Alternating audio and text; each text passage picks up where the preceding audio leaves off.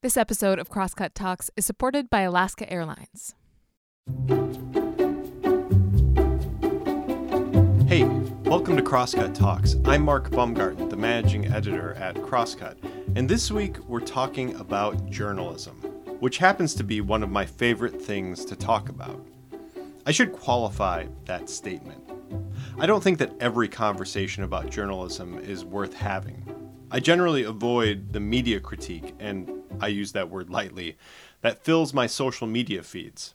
I don't care about the stupid thing that whatever anchor for whatever partisan cable outlet said, which I guess, word for word, is probably most of the conversations happening about journalism right now. But talking heads are going to pop off. That's their job. The conversations I'm interested in, though, are the ones that are a little less scripted. The ones that explore the unvarnished truths of an evolving and forever uneasy industry. These are conversations about change. And for the 2 decades of my career, that change has mostly been the bad kind. Shrinking column inches, shrinking newsrooms, and editor after editor asking how we can do more with less. Come to think of it, talking about journalism really wasn't all that fun for a while. But things have changed some in the last few years. My news editor, Donna Blankenship, likes to remark that she sees more promise in journalism now than ever. Doomsayers are still skulking around, but there is a lot to be hopeful about. And a lot of that hope is embodied in The 19th, a nonprofit newsroom that's focused on covering gender, politics, and policy. If you haven't heard of The 19th yet, that isn't necessarily a surprise. In the long history of American journalism, it's barely out of the gate. Most of us can't remember what we covered before the pandemic, but for The 19th, there was no before the pandemic. It was launched in the midst of upheaval. And it is, in its approach to journalism, a kind of upheaval. At the center is a question. Who gets to tell our nation's stories? To find out how The 19th answers that question, we invited founders Amanda Zamora and Emily Ramshaw to the Crosscut Festival this past May, where they spoke with Crosscut Now host Starla Sampaco about the origins and intentions of their brave new media outlet. This conversation is sponsored by the Edward R. Murrow College of Communication, which would like to share this message. True to the legacy of its namesake, the Edward R. Murrow College of Communication is dedicated to providing students, the communications professionals of the future, inspiration, experience, and real-world education. The Edward R. Murrow College of Communication is a proud sponsor of the Crosscut Festival. I hope you enjoy the conversation. If you have any feedback, please send it to talks@crosscut.com. Okay, on with the show. Amanda, Emily, thank you for being here. Thanks for having us. I'm really excited to chat with you two today, and I wanted to start by asking if there was a particular moment in either of your careers that sparked your idea for The 19th and made you think, we need to have better reporting on gender, politics, and policy. Sure. I mean, I'll jump in there. I think it really started for me about 5 years ago when Hillary Clinton lost to Donald Trump in the 2016 election. I was on maternity leave with a baby girl, and we'd been reading so many headlines around, women and electability, women and likability that just sort of felt so fundamentally sexist in nature. And I think in that moment, I thought, wouldn't it be great if we had a new national newsroom of record that centered the experiences, in particular of women? And so that was sort of the kernel of the idea. I was raising a little girl, and it was a hard time to think about doing something new. But 4 years later, Amanda and I really put our heads together. We had, more women than ever on the 2020 stage, more women of color on the 2020 stage. And that really was the impetus for us to say, this is the moment to take the leap. Right. Thank you, Emily. Well, I know that as a female-forward organization, The 19th aims to cover politics and policy through a gender lens. I'd love to unpack that. What does that mean? Amanda, do you want to take this one? Sure. Well, we're obviously looking at women being the majority of the American electorate. And at a very basic level, we were interested in centering women's voices in all of their nuance and complexity, not treating, that voting bloc as a monolith, but really trying to get at, the diversity of the lived experience of this nation's women, whether they are, caretakers of children in school or taking care of older parents in the workforce, out of the workforce, women living in suburban areas, off the coasts and rural areas. So that's where we started. And I think one of the things that we quickly realized as we were forming this team is that there are plenty of other people who are marginalized on the basis of their gender, who are not women. And we have been learning a lot and really committed to covering the LGBTQ community and centering those voices as well, and trying to understand, all of the ways in which trans folks and LGBTQ folks are still marginalized, where they don't have, equal access to civil rights or the healthcare system, or are dealing with voter suppression. So yeah, I mean, that's sort of it in a nutshell. That's where we started, and we've definitely expanded our focus beyond that in the year since, almost a year since we launched.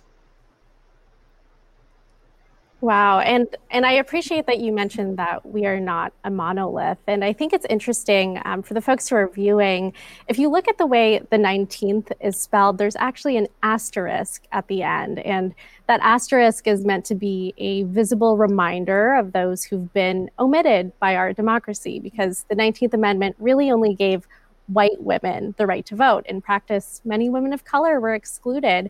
So I'd love to go off of what you were just talking about, Amanda, about what specifically the 19th is doing to ensure that the voices of women of color and folks of color are being elevated in your work. I think it all really starts with the reporting. First of all, we hired a diverse newsroom of people to examine, gender and politics and policy. We've got staff now in, I think, 10 states in total. We've got people from different backgrounds and lived experiences. And the first thing that we say is that we expect and we appreciate those lived experiences. We expect you to bring them with you to work. I think that's a point of departure from a lot of, the kind of, even the training that I had as a reporter. You're sort of expected to kind of, adopt this sort of very neutral, objective process of reporting that, compartmentalizes who you are as a person. And what we're saying is, no, we feel like we can do our best journalism by, yes, applying all of those great standards of journalistic rigor, but also leaning into who people are and what they bring in terms of the way that they see the world. So I think that translates into reporting that centers the people that we're striving to cover, that diverse electorate, whether it's race or geography or socioeconomic or gender identity, and continuing to be committed to building a diverse team that lets us, expand those lenses in meaningful ways. Emily, is there anything I'm missing there? Nope, that was exactly perfect. I think it's interesting that you brought up, that training that a lot of us got, that we're expected to be neutral. And it's something that I've struggled with a lot, especially as, a woman of color, a Filipino American. And there's this expectation from some folks that in order to be a good journalist, you must be free of bias, whatever that means. And you can't really, we have to be very careful about bringing our identities into our work. How do you navigate that as journalists, either as the leaders of your own newsroom now, or even when you were working in newsrooms like the Texas Tribune? How did you navigate that?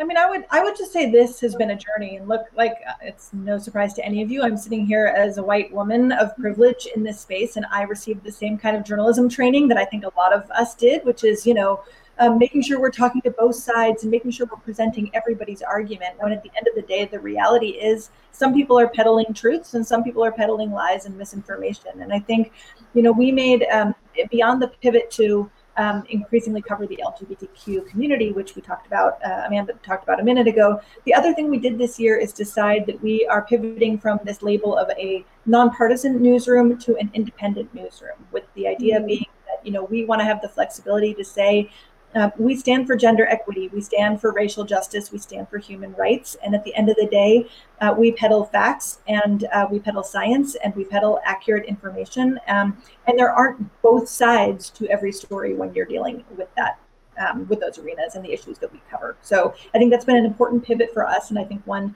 that you're going to see even more newsrooms emulating. Yeah, that's really interesting. How has your audience been, reacting to that decision to not peddle that whole both sides-ism? We just got incredible response. I mean, I think one thing that's been fantastic is that we heard from, after we made that pivot, we heard from a lot of folks who are really exceedingly excited about that progression for us. Awesome.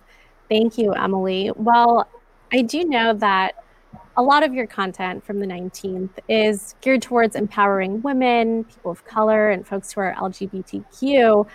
But I'm curious, how do we get straight white men to care about these issues and to look at them through a gender lens? I ask that because often straight white men are still the gatekeepers to a lot of opportunities that affect people of color or even the decision makers. How do we get them to look at things through a gender lens?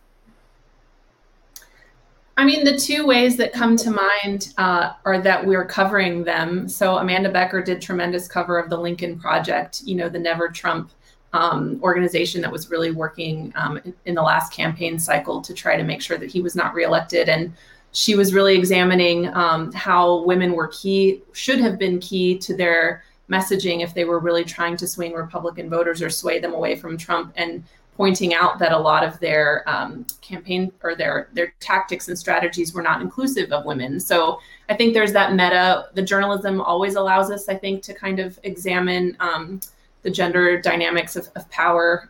But then also, frankly, I think just by creating more journalism and making sure that for every conversation and every story that the mainstream media is covering, that we've got a 19th version that really is centering gender and racial equity in our headlines, so that when you're stacking them all up, I think that one of these things is not like the other approach.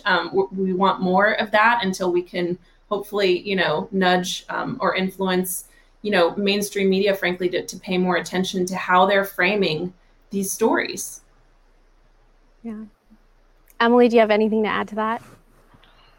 Just that it's been really a special journey to be doing this with somebody like Amanda, who is so devoted to the audience. I mean, I think I went into this as sort of, a politics hound, like a news hound. And I think to sort of step back and reframe this through the lens of what is our audience looking for, how can we best serve them, has sort of flipped the media paradigm for us on its head and has been supremely rewarding. Yeah. And I know that, you have that background, Amanda, in audience engagement and really, listening to your audience, both of you really. What have you been hearing from your audience about the types of content they want to see more of?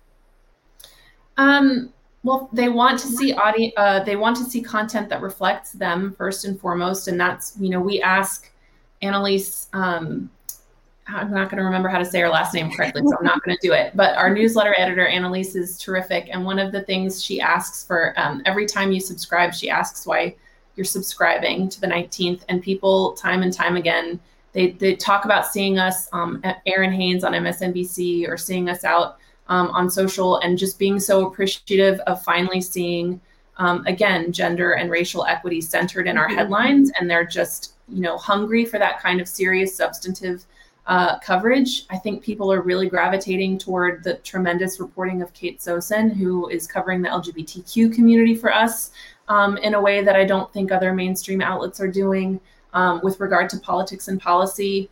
With our events, we get a lot of really great feedback just in terms of, again, substantive conversations that are centering women and women of color and the LGBTQ community, and frankly, conversations and coverage that make people and maybe the status quo, that really challenge the status quo and make people uncomfortable, that we're willing to kind of sit with that. And so I think, people are hungry for that coverage.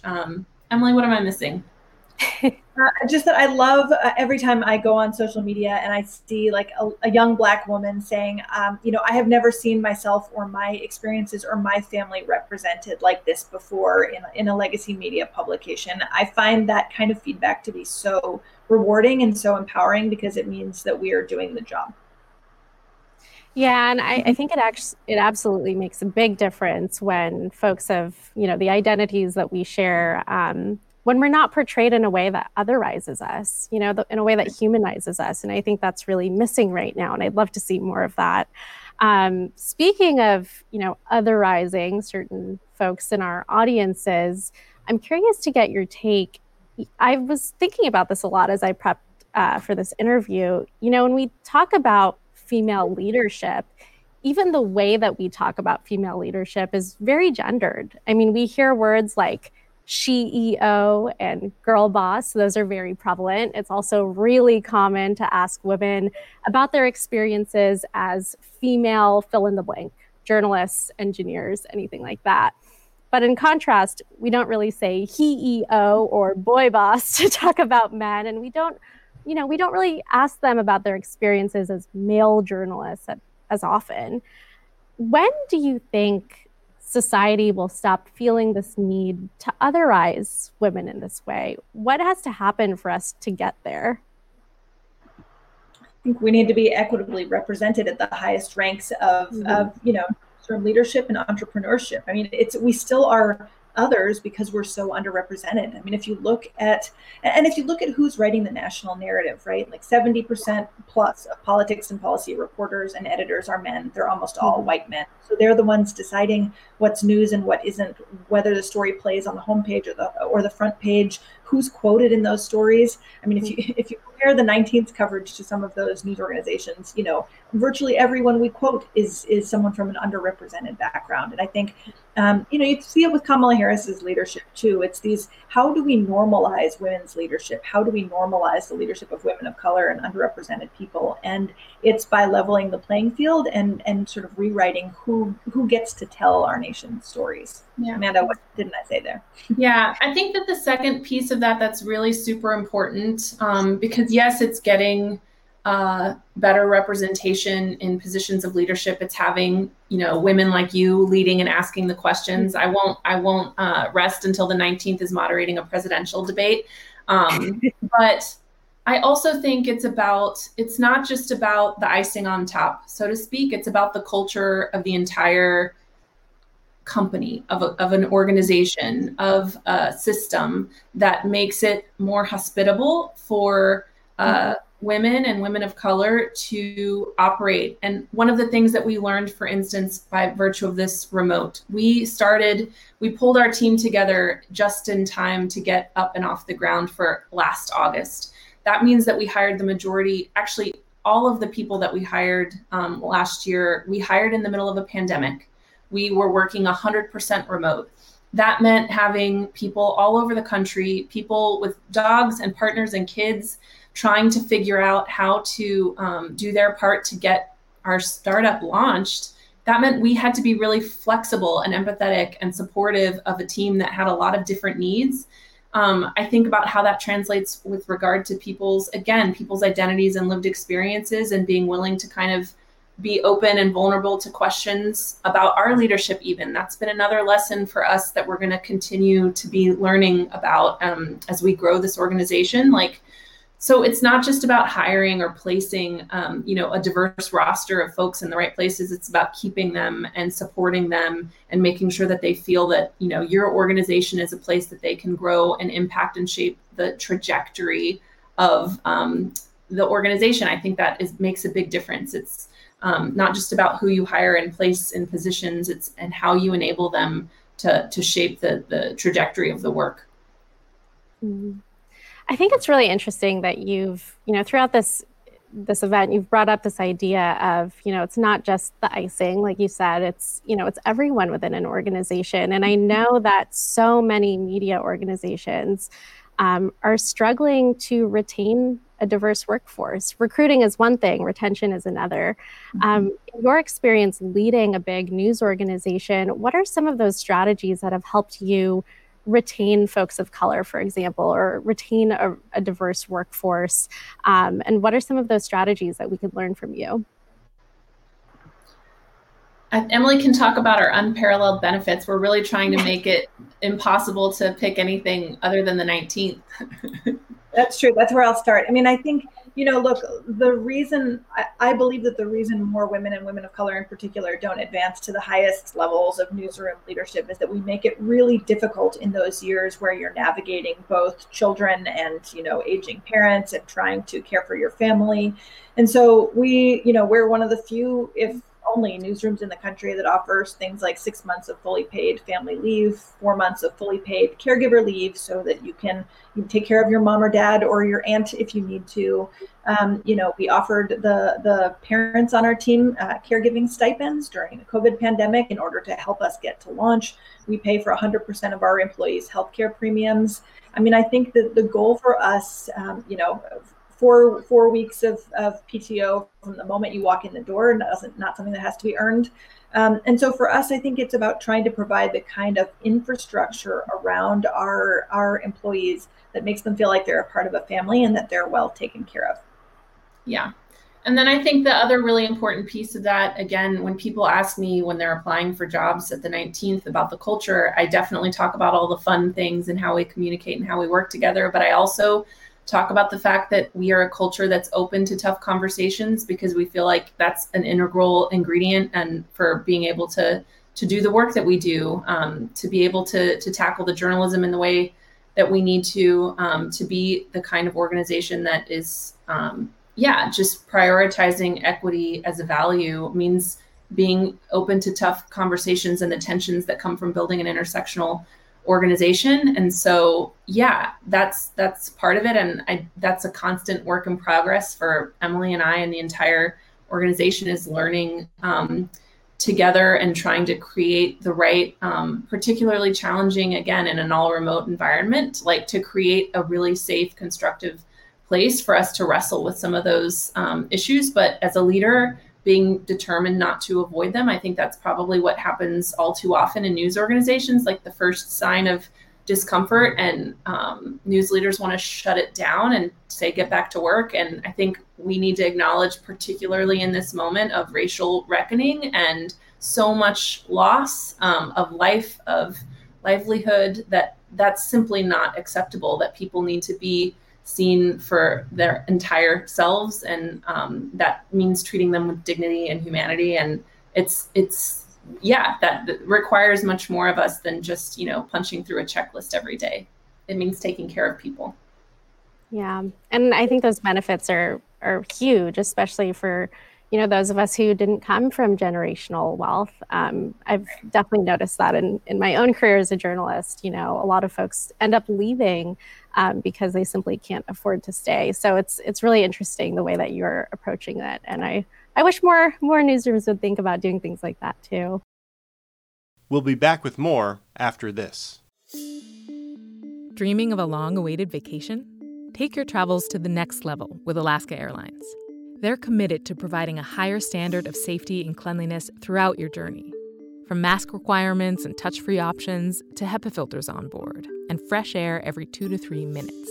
Plus, their award-winning loyalty program, Mileage Plan, makes it easy to earn and redeem miles wherever you go, including destinations worldwide, thanks to their One World Alliance membership. If you're ready to land a low fare, next-level care, and the best experience in the air, book now at alaskaair.com. I want to switch gears here and talk about your experiences as media entrepreneurs. I think that there's this belief that in order to be a successful media entrepreneur and launch, a newsroom as big as the 19th, you need to have a lot of money to lead a venture like that, which can be a big barrier for a lot of women and folks of color. I've spoken to folks who think that they assume that you need to have a business background, a lot of VC funding, or just come from a really wealthy family to have a successful launch. Was that the case for you? No, for neither of us. I mean, I will talk about the privilege that has allowed us to raise money, but I will say from the get-go, I mean, we started the 19th effectively with one person giving us $25,000. And that was $25,000 to travel the country trying to raise the $2 million we believed we needed to really make a go at this. And so everything, this is an entity that has now raised more than $12 million. It has been, I think by all stretches of the imagination, way more successful than I think either of us imagined in pretty short order, because so many people believed in the mission. But that all started, again, with $25,000, which was more money than I had ever raised before. So look, I really don't like the girl boss term, and I do not think either Amanda nor I qualify for that term, which I think is just key in general. But I do think, the privilege that I had grown up with allowed me to feel comfortable in the rooms where we were making those big asks. And that's not something that to be scoffed at. That's an important part of this equation. At the same time, this has resonated across the board, not just with major donors, but with small dollar donors who are giving us $19 a year or $19 a month. We're in the middle of our spring member drive right now. And Amanda had this vision for a newsroom that was powered by members. And I think we hoped we'd have something like 1,000 members in our first year. And instead we had 10,000 plus paying members, if I have that right, Amanda. But it's just, that's been magical, is the combination of major philanthropists who thought this was worthy of their investment, and also people for whom $19 is a big deal. I also want to just say something that I have learned. Emily and I come from different backgrounds too. I'm the daughter of an immigrant. I don't come from generational wealth. I come from a very multicultural family, and I'm not the one asking for money because I'm not good at that, but I've learned a lot along the way. And two of the things in particular is that women, I think, do themselves a disservice when they don't articulate their hopes and dreams. I think sometimes we psych ourselves out of even saying these things out loud. And I think that the reason that we're here today is because Emily was brave enough to say the thing out loud to me, and to keep doing that until we got to a place where it was tangible, rooting each other on and encouraging each other. And the second thing I think is just not being, even though I came from a place where I may not be as comfortable in all of those rooms, for me, learning to buck up and make the ask anyway, because there's money to be had. And I think that there are a lot of really interesting projects right now that I hope that all of you will look into and donate to. Mitra Kalita is launching Epicenter New York and URL Media to really try to elevate the stories of people of color there in New York and across the country. Lauren Williams and Akoto Oforiata are launching Capital B, another nonprofit newsroom that's centering Black voices. And there's just so much really good work. Prism, Fuller Project, so many great projects that are really trying to expand what is offered to an American public that's hungry for, more representative journalism. And any way that you can throw a dime their way, please do. We need to be investing in journalism like this. It doesn't always fall, money doesn't come falling from trees or whatever, but I do think that the bottom up, donations make a big difference too. So anyway, just putting that out there.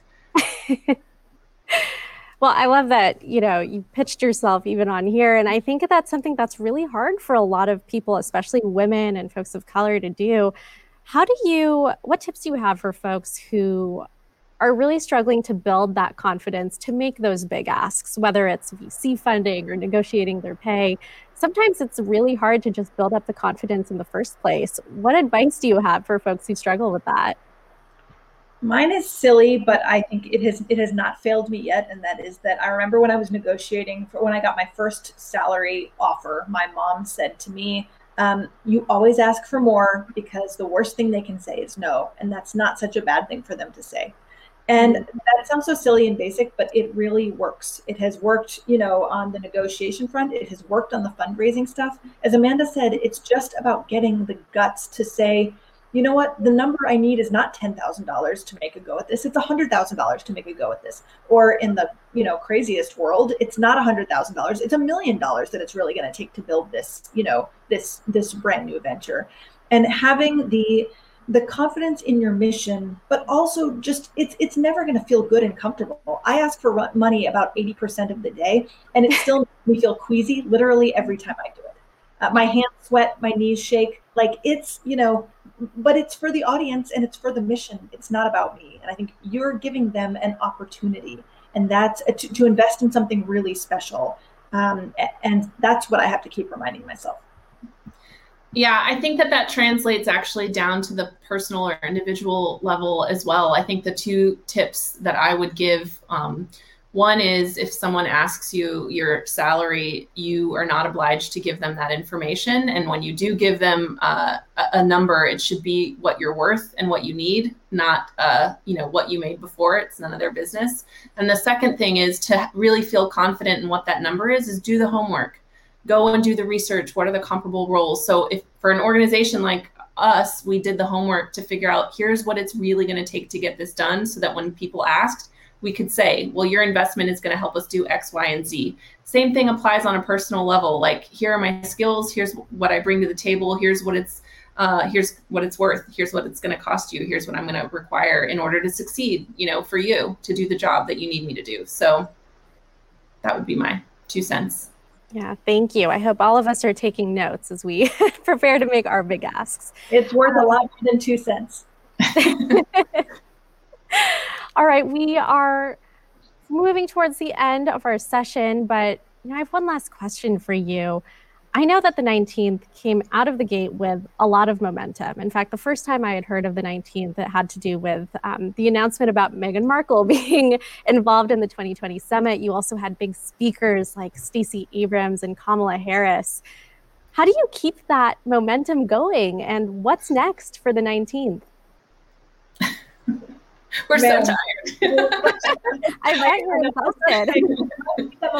I'm going on my first vacation in about 2 weeks. My first vacation in like 18 months. So that's hopefully how, but I don't know, Amanda. We have another big annual summit, our second annual. So we had our inaugural summit in August. We're having our second annual summit this coming August. We're going to have more really, not just big names, but really meaningful conversations. We're going to be digging into a day of talking about gender equity in sports, which I think is so relevant right now. As you look at what's rolling across state legislatures around the country, and just our entire staff is like obsessed with sports and gender. Well, almost our entire staff. I'm going to start there's going to be a Slack battle about that statement. So the summit is something that we're really excited about. We're excited to take our journalism into podcasting in the next year. That's a big, exciting thing for us. I don't know what else is on the horizon. And we're still hiring. We have so many jobs that we're filling right now. I mean, nearly doubling the size of our newsroom over the next several months. Yeah. So much more great journalism to come. Wow. Well, sounds like you are running a marathon. I do not envy the position you're in, but have a lot of admiration for you. All right. Well, thank you so much. We are unfortunately out of time. And for all of you watching, you can learn more about the 19th at 19thnews.org. Amanda and Emily, thank you again for spending time with us. Thank you, Starla. Great to be here.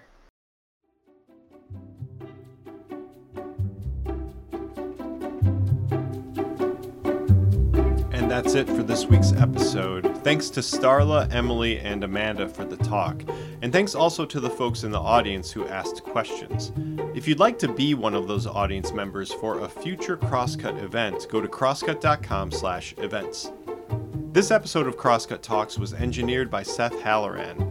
The live recording was engineered by Rusty Bacall and Victoria Ralph, and the event was produced by Jake Newman and Andrea O'Meara. Ann Krisnovich and Mo Cloud managed our audience engagement. If you'd like to subscribe to Crosscut Talks, you can do just that on Apple Podcasts, Spotify, Stitcher, or wherever you listen. For the latest political, environmental, and culture news from the Pacific Northwest, visit crosscut.com.